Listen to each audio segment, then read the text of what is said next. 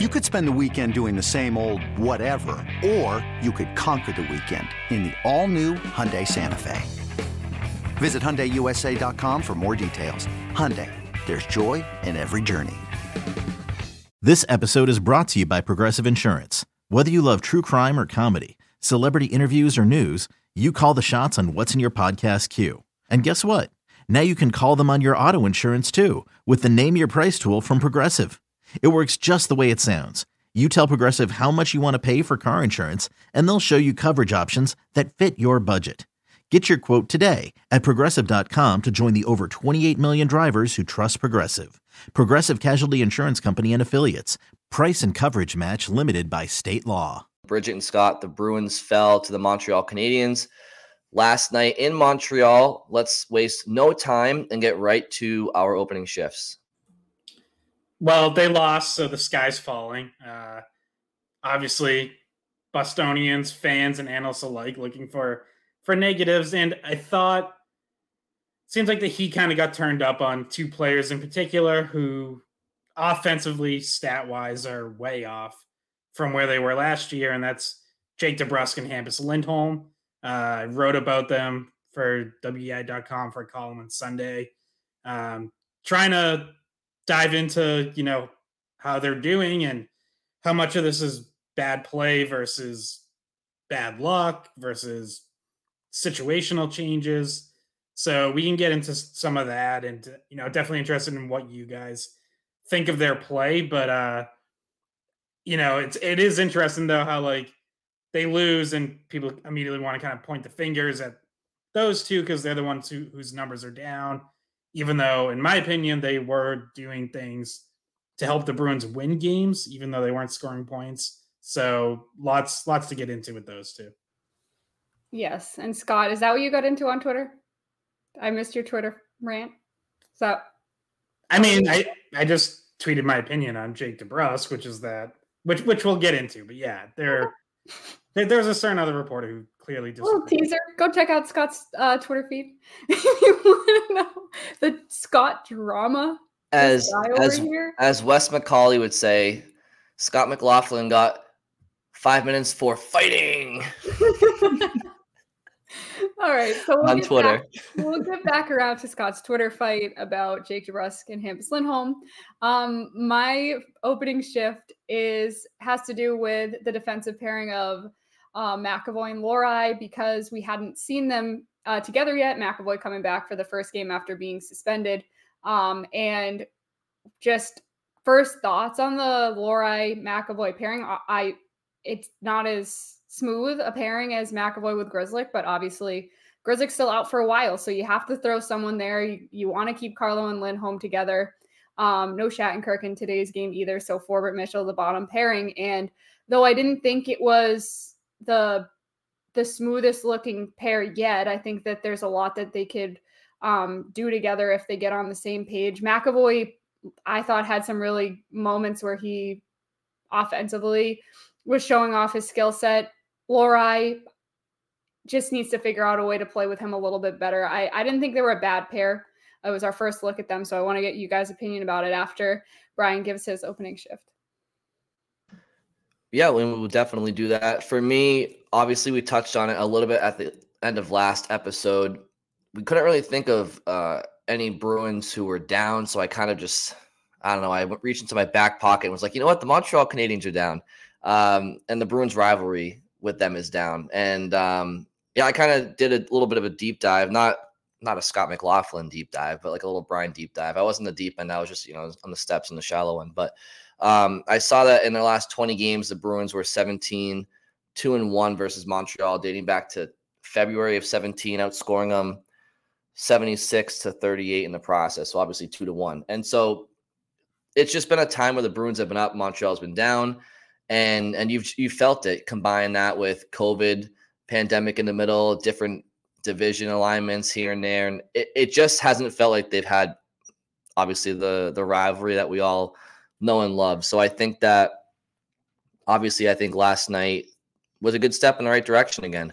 There was some questionable officiating, the Montreal crowd was olaying again for the first time against Boston in what felt like 10 years. So, and obviously Montreal gets the win in overtime. So, yeah, we'll dive into where we think the temperature check is on this rivalry. Yeah, I mean, if we want to start there, like clearly there was a little bit of juice and things kind of reached a boiling point when Gallagher kind of went in hard on Swayman, and Swayman goes back at Gallagher and tries ripping his helmet off. Gallagher does rip Swayman's helmet off. Swayman stands up and like throws his arms out, looking down at Sam Montembeault at the other end of the ice, like, "Hey, like if you want to go, come down here or whatever." But obviously, nothing boiled over too much. Like there wasn't like a line brawl or anything like that. But yeah, there did seem to be a little juice there, and for first matchup of the season, that's encouraging. Gives you some reason to hope that future meetings this season will be a little testy, and that's a good thing. And we talked about how Montreal is. I still don't think they're ready like to be a playoff team again, but they're clearly finally like on an upward trajectory and working their way back, where for a few years they've really just been down, and it's been hard to see like how they get back. Other than what's crazy about like this time frame you're talking about, Brian, is that the Canadiens did make a run to the Stanley Cup final in the middle of all that. That is true. It was just the year that they didn't play the Bruins at all because of the COVID reshuffling of all the divisions and all that stuff. So it's like, in terms of the rivalry, it's like that year didn't even happen or mean anything at all. So, but yeah, good start. I mean, if there's a goalie fight, then the rivalry is officially renewed. Like if that ended up with Swayman fighting Montembeault, then that you could have just called it. Yep, it's back. And Swayman seemed to want it. I think Swayman wants to have like all of the goalie experiences, like a bucket list for his NHL career. Like he wants to have a goal, like Allmark did last year. He wants to have a goalie fight. There's a few things that he's got on there, and he was like, saw his opportunities. Like maybe today's the day, guys. But I will say, please wait till me and Scott are there. We didn't make the trip to Montreal this time. Maybe we'll make it in March. Just wait till we're there. Okay. I did think that was kind of late in the third period. There was also another scrum a little bit after that in front of the Montreal net that had a lot of juice to it. There was some Montreal players laying massive checks. Mason Lohrei took a huge check by Pizzetta, and it was kind of one of those things where it was like, okay, in the NHL, you can't just watch your pass. Like you have to turn and look and expect in the corner someone's coming in, especially someone like Pizzetta, coming in hard on you like that. So he kind of learned a lesson there. There was a lot of physicality, but I do think that Montreal won that battle. I didn't see the Bruins playing as physical as the Canadiens, so they had a little bit of an edge there, I thought. And usually you would expect the Bruins to have that edge. Over the past few years, they have. Yeah, I think I would say you're right, Bridget, but also I wouldn't say the Bruins have been an overly physical team the last handful of years. I'm not saying they're any less physical than most teams, but maybe it's the way the league's changing. I don't know, but the big bad Bruins aren't really who we watch anymore. It hasn't been for a while. I more just meant in that rivalry, like in that specific matchup between Bruins and Canadiens. The Bruins kind of, I mean, maybe I'm wrong. No. Specifically to that rivalry, you're absolutely right. Yeah, I think. I think Montreal has some boys that like to throw the weight around. You have Jack Eye and Pizzetta, like you mentioned. Gallagher gets in there.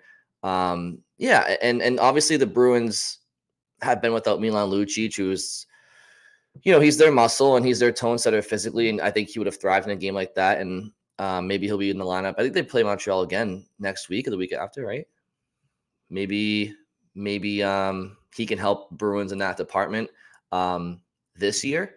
Obviously, going forward, I think Montreal has some players locked up longer term than the Bruins do with Lucic. So obviously the Bruins have Frederick, but it seems like it's a pretty balanced rivalry as it pertains to size and physicality, and maybe Montreal does have the edge right now, which is interesting to say.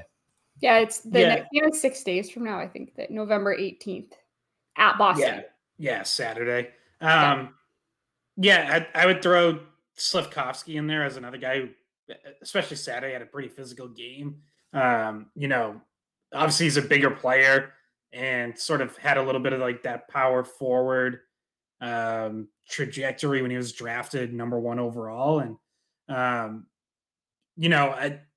I'm not going to pretend I've watched like a ton of him the last year or so, but you do kind of wonder, like, with someone who's like a #1 pick, how does he use that size? And at least in this game, I thought he was pretty physical. So he's obviously someone who's going to be there a long time. Yeah, Brian, you're right that like Lucic is someone on the Bruins side who could really ramp it up and get involved, and he'd be another player who would be getting booed in Montreal, like Marchand was. Guys who actually do have a connection to the last time this rivalry was really heated. I also thought, maybe you had a couple guys on the Bruins who, because of specific situations, might not have been as physical as usual. Like McAvoy, first game back from suspension, you figure he's going to play things a little cautious and not get himself worked up too much and risk like stepping up to the line or crossing it again.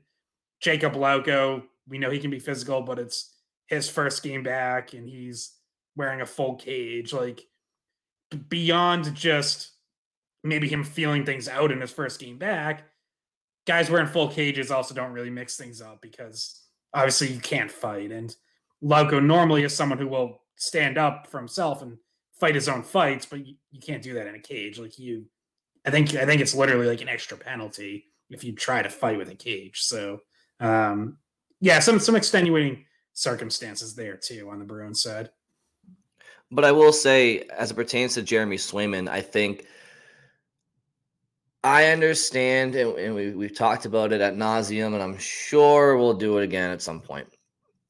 But I get right now for the Bruins, it's Ullmark and it's Swayman and it's Bonnie and Clyde, and they're the partnership right now. But I do think, obviously, Jeremy Swayman's the goalie of the future for the Bruins. He's the goalie of the present with Ullmark, but he's certainly the goalie of the future. And I just love his character. I think he exudes confidence. He has since he came up to Boston, and he owns the net. Like, he's playing like one of the best goalies in the world. He probably is legitimately one of the best goalies in the world. And of course, like you mentioned, he's just throwing down the gauntlet yesterday, just staring across the ice, challenging Montreal's goalie, kind of engaging Gallagher in the first place. Like, Swayman knew what he was doing. Like, Gallagher wasn't totally, in the wrong there. Like, Swayman was playing tummy sticks with him too a little bit. And then, you just watch Gallagher get in Swayman's face, and Swayman's just like acting like he's not even there, just staring straight through him still at Montembeault. So I just think that obviously Boston fell in love with Tim Thomas. Tuukka Rask was very polarizing, has the best statistics in the franchise's history, but people didn't necessarily love his demeanor or some of the big game moments that he may have faltered in. But I just see Boston falling in love with Swayman, both between the pipes statistically and his personality. Now, if he ever has some severe struggles for a long period of time, I'm sure Boston fans will forget how much they love him right now. But I just think he's an awesome personality and a great player, obviously. He comes up in my circles all the time because I'm around the college hockey game a lot. And a lot of the times he'll come up in my broadcasts because if we're talking about how good Victor Osman's doing at Maine this year as their netminder, it's like, okay, we're making comparisons to Jeremy Swayman. Like, he comes up a lot. He's liked in New England. He was liked since he was a college player. He has a very likable personality, so that all helps him. And then when you see him just fully leaning in to wanting to have that intensity and that rivalry against the Canadiens, and just in general, the intensity that he brings, he's somebody that fans trust to always give it his all and have the right attitude. So just a combination of a lot of things for him that have made him a crowd favorite for sure. Did you guys have anything else you wanted to say about Swayman or the rivalry? eBay Motors is here for the ride. Remember when you first saw the potential? And then through some elbow grease, fresh installs, and a whole lot of love, You transformed 100,000 miles and a body full of rust into a drive that's all your own. Look to your left. Look to your right. It's official. No one's got a ride like this. There's nothing else that sounds like, feels like, or looks like the set of wheels in your garage. With over 122 million parts, you can make sure your number one ride or die stays running smoothly. So there's no limit to how far you can take it. Brake kits, turbochargers, engines, exhaust kits, roof racks, LED headlights, bumpers, whatever your baby needs, eBay Motors has it. And with eBay Guaranteed Fit, it's guaranteed to fit your ride the first time, every time, or your money back. Plus at these prices, well, you're burning rubber, not cash. Keep your ride or die alive at ebaymotors.com. Eligible items only. Exclusions apply. Well, first off, yeah, how about the Maine Black Bears officially back this season? I had a really interesting conversation about Jim Montgomery actually the other day, because Jim Montgomery was the captain of the team when Maine won the national title. And so one of the broadcasters I was talking to from Northeastern, who's been around for a long time and was around for that team, said that Jim Montgomery played the entire third period in the national championship game. Like, he said that's probably the most time on ice I've ever seen from any college hockey player. And he was saying Jim Montgomery used to get so much ice time up at Maine. So him and Swayman have that connection too. Yeah, I think you can watch like that third period, because I think he had a hat trick in the third period of the national title game. You can watch, like, there's a lot of highlights of that Maine team on YouTube, and it's just fun to watch them, like him and Paul Correa. It's crazy. But anyways, yeah, on Swayman, like, Brian, that's a good point too about how, like, he can kind of win without even really trying to, but just because of who he is, like, win the PR war and like win over fans. Because, I know you brought this up in the spring, and certainly other people did, but like, sometimes the way Allmark talks after a game, like, or like especially after a loss, it does give off some of those Tuca vibes of like, how much does he, like, he doesn't really seem bothered, and it's like sometimes you kind of want a goalie to seem bothered, and Swayman I think does, like when he loses, even last night in overtime, it's like, this is unacceptable, and we want to get 2 points every night. And to me personally, like, I don't really care about that. I just think goalies are weird, and sometimes they say weird things and act weirdly. But I do definitely think, like, Boston fans, fall more for Swayman's approach when it comes to something like that. And this was the first game of the season that Swayman's given up more than 2 goals. And I would say 2 of them certainly not his fault. One's a screen that he had no chance of seeing. The one in overtime is a defensive breakdown and scramble, and the puck pops out, and it's just desperation time at that point.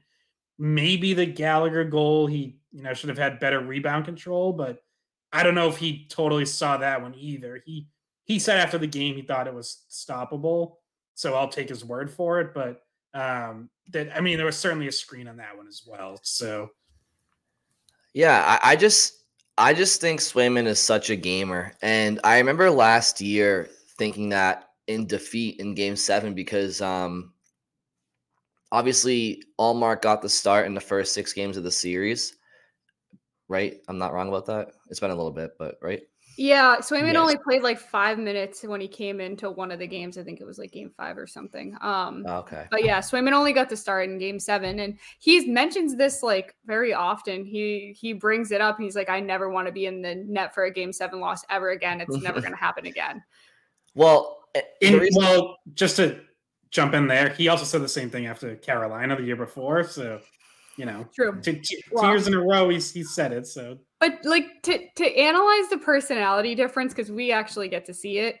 I think Allmark just has no ability to turn off his sarcasm. Like, he is sarcastic 100% of the time, and it just doesn't come across the same in a post-game interview when you lost, especially in the playoffs. So it's like there's a time and a place for it, but I'm not sure he necessarily has an off switch on the sarcasm. So then you get those kind of like dismissive, nonchalant answers that drive fans crazy. And that's just a result of his overall personality, I think, is very different. Well, I just remember last year, like after the game 5 loss with the mishap between Grizzly behind the net. Somebody asked him like how he was feeling, whatever, and he's just like, "Fine, thank you." Like he didn't know why they were asking, and he's trying to give off this perception that like he's unfazed regardless, but it's like, well, obviously you're pissed. You're just trying to play a game with the media, and I don't think he was. That's what I've actually thought back to that comment a lot. Like ever since it happened, and I honestly like I've come to kind of like think maybe it's less that he was trying to be a pain in the ass and give like an annoying answer, and more that he just thinks it's funny. I don't know. Like I don't know how you're making jokes in that moment. That it's like, yeah, I'm just gonna like make a joke and move on. Like Yeah. some people, every time they're uncomfortable, they make a joke. That's a great time to make a joke. I mean, I didn't really think that. Like I think he's just legitimately not bothered. Like I think in his mind, it's that happened. There's nothing I can do about it. Like I'm moving on, and so I'm not gonna dwell on it in my post game interview. I'm not gonna start throwing things around like that. Yeah, but there's also a way to go. There's also a way to say, I want to put it behind me. Like there's rather than fine, thanks, and like smile. Like, you know what I mean? There's a difference between the tone. I mean, if you think that he wasn't driving home that night, wanted to, drive through a brick wall, he was obviously fuming, but he didn't, but regardless, the all I wanted in that moment was, yeah, I made a mistake and we'll be better. But he just kind of like didn't even acknowledge it. But the reason I brought it up in the first place wasn't for the Allmark reaction. It was because in that game 7, it was a very difficult moment for Jeremy Swayman to come into a series, first game starting, game 7. And yeah, the Bruins went down 2-0, but I don't know if you guys remember, and obviously you do because you were there, but that was probably some of the worst 40 minutes of hockey I've seen the Bruins play in years. They couldn't make it past. The reason that the game wasn't 6-0 after 2 was because of Jeremy Swayman. So he's just a gamer. I think he's an awesome player, and he just kind of helped play a role in igniting any sort of 2023 Bruins-Canadiens rivalry spark. By the way, on Swayman, we didn't touch on this in the last pod, but I think it was after one of the Bruins' recent games. I was watching one of the late games on ESPN Plus, and Kevin Weeks between periods said that if he was the Oilers, Jeremy Swayman would be the apple of his eye.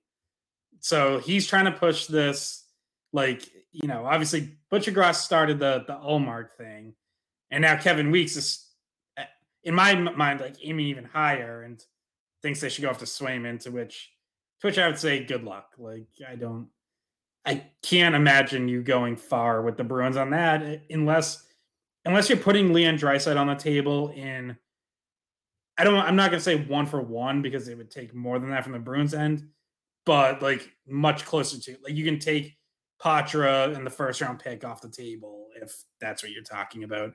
Not to sidetrack and get into a whole other big trade discussion, but I just did think it was interesting to hear Kevin Weeks say that on, a national broadcast. He's trying to will it into existence for the Oilers, who now have a new head coach. So that's how bad the season has started out for them.